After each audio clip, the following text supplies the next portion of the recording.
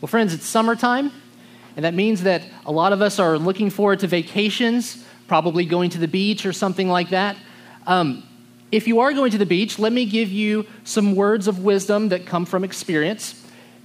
Don't go to the beach in the middle of a hurricane.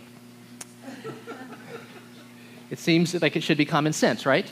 Well, 2 years ago, my family and I were going to the Outer Banks. Well, this particular time that we were going, there was a tropical storm that happened to be moving its way up the coast, and it was hitting the Outer Banks on the very day that we were supposed to arrive.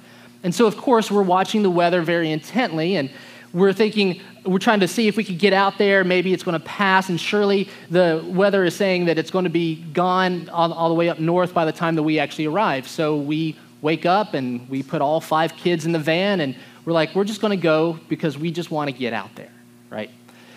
Well, if you've ever been out to the Outer Banks, you know that to get out to the islands, you have to cross some pretty serious bridges. You know, there's like 3-mile long bridges or something that go across the sound that get you out to the island.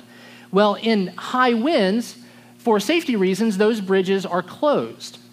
So as we're getting close, we're watching, the Department of Transportation, seeing if the bridges are going to open or not. And sure enough, by the time that we get out there, the bridges, they open up. And we're like, great, let's go ahead and cross. So I don't know, so we get out, yeah. You know where this is going, right? So we get out, about a mile out into the middle of the sound, and all of a sudden, traffic comes to a dead stop. And the winds pick up.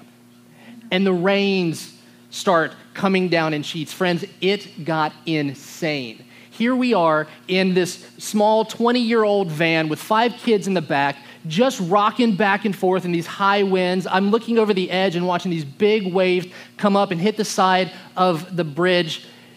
The kids are in the back saying, Mommy, Daddy, we're scared. And of course, Lauren and I are like, it's going to be okay, it's going to be okay, it's going to be okay, right? But really, we're actually inside, we're panicking, we're kind of freaking out. In fact, Laura's Googling, how fast does the wind have to go in order to knock a van over? Yeah. That's right, exactly. On top of that, in front of me, there's actually a truck that's towing this big boat, right? So there's this big boat on a trailer, and so in my mind, in my irrational fear, I'm already making a plan on how I'm going to get all 5 of my kids out of this van and into that boat, because I was certain that this massive wind was going to come and knock us off the bridge, or some wave was just going to come up and just wash us out to sea. Now, we survived. I know you were all worried about that. We survived. And rationally, if I was thinking about it, obviously, I knew that we were probably going to be safe because the bridges are made for those kind of things. But friends, I was terrified. In fact, ask Laura. She can vouch for this. It took me days to calm down from that whole ordeal. It was scary. Well, as frightened as I was on that bridge in the middle of that storm, I can only imagine what the disciples must have been going through and must have felt when they were caught in a powerful storm out in the middle of the Sea of Galilee, and when they were on a vessel that was nowhere near as stable as that concrete bridge that we were on, and in a boat that I'm sure was nowhere near as sophisticated as that small yacht that was in front of me. If you have your Bibles, turn with me to Mark chapter 4. We're going to look at this scene where the disciples are caught in a storm on the Sea of Galilee. Now, Mark chapter 4, this episode takes place pretty early in Jesus' public ministry, and it is rich with treasures that help us to more fully understand who Jesus is and what his identity means for our discipleship. In particular, look, as we grow in our understanding of Christ's identity, our faith and our trust in him grows, and it gives us courage to follow him wherever he leads. And so the question that I believe that Mark chapter 4, this scene where they're out in the middle of the lake, caught in a storm, there's a question that I think it calls to us, and it asks us to answer for ourselves. And the question goes like this: do we have faith to follow Jesus without fear? Do we have faith to follow without fear? So to kind of unpack that question a little bit, let's look at this episode. Mark chapter 4, starting in verse 35. Starts like this. It says, "On that day, when evening had come, he said to them, "Let us go across to the other side." Now let's stop there. The context here is that Mark chapter 4 opens up in verse 1 with crowds coming around Jesus. And what Jesus does is he gets actually into a boat while everybody else is out on the shore, and he spends the entire day teaching everybody parables about the character of the kingdom. He spends the entire day. And so after teaching all day, I'm sure Jesus is tired, and he says to his disciples, "Let's go across to the other side." One thing that Mark doesn't tell us is that he doesn't tell us why Jesus wanted to go across to the other side of the sea. We do know that the other side of the sea is actually Gentile territory, and that Jews usually didn't go there. But nonetheless, Jesus wanted to go there for some reason, and he just says to his disciples, "Let us go." And I read that, and I said, yeah, that sounds about right. Because you see, quite often, Jesus says to his disciples and to us, "Let us go," or more simply, "Follow me." And with these words, you see, Jesus is calling us to begin a journey of discipleship with him. And in general, we know where that journey ends. But here's the thing. Rarely, if ever, are we given all the specific places that Jesus is going to lead us through. And almost never are we told why Jesus leads us through these places. Most of the time, we're not given the reasoning. Jesus hardly ever lays out a roadmap for us in advance. He just simply calls to us and says, "Let us go." Don't miss how profound those words really are. You see, the passage forces us to examine ourselves and see that whether or not, if when Jesus calls and he says, "Let us go," whether or not we have enough faith and trust in him to follow. Verse 36 says, "Leaving the crowd, they took him with them in the boat, just as he was, and there were other boats with him. And a great windstorm arose, and the waves were breaking into the boat, so that the boat was already filling." Now, most of the disciples here, they're experienced fishermen, right? So most of them had probably been fishing this particular sea probably most of their lives. They knew this terrain pretty well. They would have also known that it was quite common, because of the terrain, for storms to pop up all of a sudden. Now, in the description, Mark doesn't actually tell us their emotions. Matthew and Luke, they go into a little bit more detail about what they're feeling and how they were acting, but what's implied is that this storm came out of nowhere, and this storm was unlike anything that they had ever seen in all of their years of fishing this particular lake, and because of that, they were terrified. Because of that, they were terrified. They were experienced fishermen, they were experienced boaters, they would have known what waves like this would have done to their boat. Now, I want to caution something at this point. Don't be too hard on the disciples. Don't be too hard on the disciples. It's easy for us to read this passage and say, well, they shouldn't have been worried because Jesus was in the boat with them. Now, in one sense, that's true, but that's only because we know the end of the story, right? We know the end of the story. They didn't. I want us to put ourselves this morning in that boat with them. Remember that this is still pretty early in Jesus' ministry. It's way before the resurrection. The disciples had seen Jesus do some pretty amazing things and do a lot of miracles.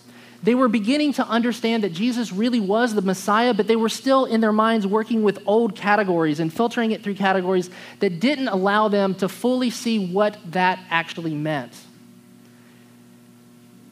They were afraid of this storm. And friends, I want to suggest that we would have been too. We really would have been too. I truly believe that they are just simply reacting in the way that actually we all kind of react in these kind of situations. Think about that. How do you react when a storm, metaphorically or even physically, kind of hits you out of the blue? How do you react? Wouldn't it be great if we could see every single storm approaching and have time to prepare? Wouldn't that just be awesome? You know, I love it when I'm at the beach and I can look out on the horizon and I see a storm coming in and I can see it. I can say, you know what?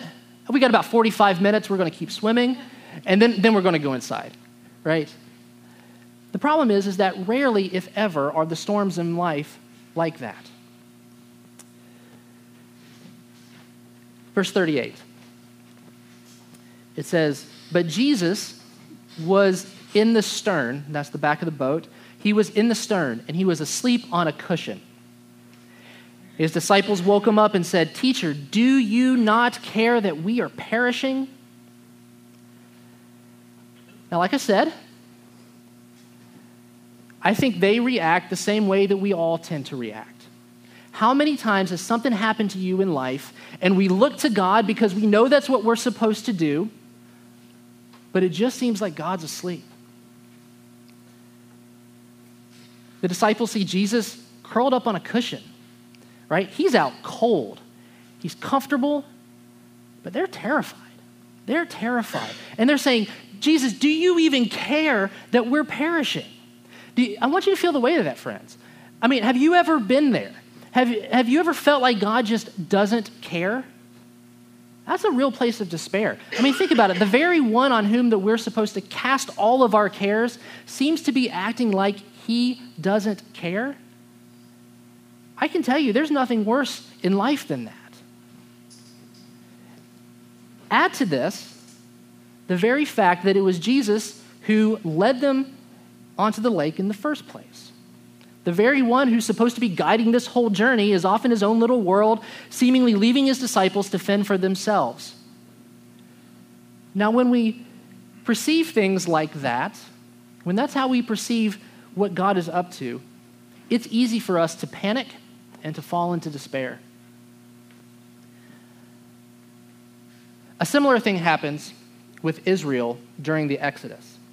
Remember, they're led out of captivity, they're led out into the wilderness, and then all of a sudden they look up and they see Pharaoh's army coming to them. In Exodus 14:11, they look at Moses and they say, "Is it because there are no graves in Egypt that you have brought us out to the wilderness to die?" You see, Israel, like the disciples, they had no idea how they were going to survive. They couldn't see all that the Lord was up to, and not having God's perspective, what did they begin to do? They began accusing the very one who brought them into this situation in the first place. Now, again, I know that's something that we've all done at some point. I'm not saying it's good, but I'm saying it's normal. Think of Job. Think of the book of Job, the Old Testament passage that we read just a little bit ago. Let me give you a bit of Bible trivia before we get into this. Do you know that Job is actually the oldest book of the Bible that was written? Scholars think that it was the first book ever written of the Bible. The oldest book of the Bible is dedicated to this very subject. Where is God in the midst of human suffering? That is one of the most ancient questions. I think that's pretty amazing. So in the book of Job, you have Job. You have this guy whom God has declared to be righteous. And yet, God allows Satan, or the adversary, to bring great suffering upon Job and on his household. And once that happens, Job is dumbfounded. He's dumbfounded as to why this is happening to him because he's a good guy. He's a righteous guy. And then the book proceeds with chapter after chapter after chapter of Job's friends trying to make sense of this and giving all of these explanations that God will later say are inadequate and actually very ignorant. But Job is suffering greatly, and he suffers greatly for a long time. And it's only near the end of his suffering, only near the end of the book, when he's basically being crushed under the weight of his sin, when he's had all he could take, he begins accusing God. He begins accusing God that maybe God is absent, right? In Job 23, verse 2, he says, "Today my complaint is bitter. Oh, that I knew where to find you, God." He even goes on accusing God, saying that God is unjust. Well, after he goes on for a while, for about 38 chapters, God is silent until Job begins accusing him. And then in chapter 38, God does show up. And he answers Job. And he answers Job from out of a whirlwind, it says. Don't miss that. Remember in Mark, the disciples are on the sea and they're dealing with a great storm that some scholars believe is a whirlwind-type storm. And yet here is God in Job speaking to Job from out of this whirlwind.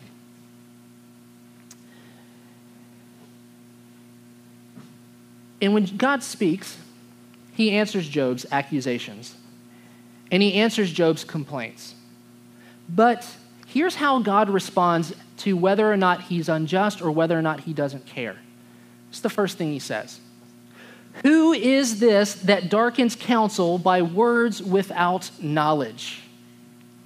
Who is this that darkens counsel by words without knowledge? Friends, if there are no greater words in all the scripture that I believe brings us to silence before a holy God, then who is this that darkens counsel with words without knowledge?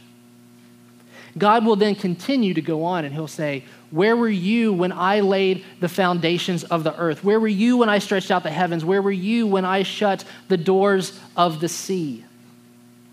And God will continue to go on in great detail about all the intricacies of creation and all the intricacies of the universe. And he shows Job that there are things that only he can know, that only God can know, because God is the creator of all and God is the origin of all life. Friends, I admit that reading the book of Job can be a very frustrating experience. It can be a very frustrating experience. That's because we're never actually given an answer to this most ancient problem. We're never given an explanation. God does answer Job, definitely. He answers Job, but he doesn't answer it in the way that we would normally think he should be answered or the way that we would normally want to be answered.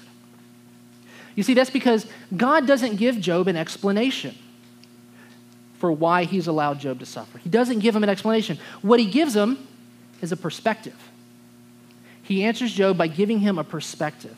You see, Job is being crushed under the weight of his sin, and all he can do is see things that are going on right in front of him. And it causes him to lose sight of who God is, and it causes him to even think things that are wrong about who God is. And so God answers Job by showing him that God sees things in a way that Job can never see things. Notice what's going on there. Don't miss this. In answering Job, he's not necessarily explaining what's going on. God is revealing himself to Job. God shows up and reveals himself to Job. And that, my friends, I want to suggest to you this morning, is what Job needed most. You see, by the end of the book, Job's very last words go like this. Job says, I had heard of you by the hearing of my ear, but now my eye sees you.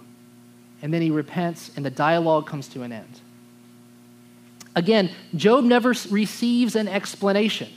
What he receives is a vision of who God is. He receives a vision of who God is. Now, friends, I admit that as one who has training in philosophy, that it actually kind of pains me to admit that in the midst of the storms of life, an explanation is not what is needed most. What is needed most when we're grieving, when we are suffering, when we are struggling, it's not an explanation, it's a revelation.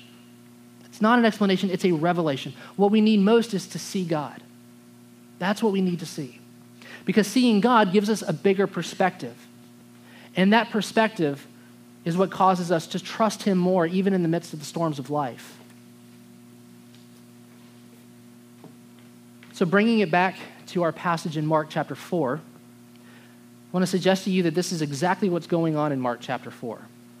You see, the disciples look and they see Jesus and he's sleeping, and from their perspective, he doesn't care. Right? The passage is written in such a way so that what we actually see are two different perspectives. The disciples' perspective, and Jesus' perspective. And it calls to us to adopt Jesus' perspective. When we're told that Jesus is asleep on a cushion, that is not a passing detail. That is meant to invoke something in us. You see, to a Jewish mindset, a deep sleep is symbolic of perfect peace and ultimate trust in the Lord. Psalm 4:8 says, "In peace I will both lie down and sleep, for you, O Lord, alone make me dwell in safety." In Proverbs 3, verse 24, we're told that if we walk in the ways of the Lord, that we will lie down and we will not be afraid, and that we will sleep a sweet sleep. And so by showing us that Jesus is sound asleep, that's meant to convey to us that Jesus is at perfect peace. And the reason that he's at perfect peace is because he has perfect trust in the Father. He has perfect trust in the Father. See, Jesus is at peace while everyone around him is panicking, right? You ever been in a large crowd and something goes wrong and all of a sudden you hear this voice come over a loudspeaker that says, "Everybody keep calm. Everybody keep calm and move calmly to the exits." You ever experienced that? Well, the reason why they were told to keep calm is because panic likes to spread, right? When one person panics, other people around them begin to panic too. When we're panicking, we want other people to panic with us, don't we? Sometimes we even want God to panic as well. Have you ever been there? You know, there are those times in life when we want the very things that are causing us distress to distress God as well.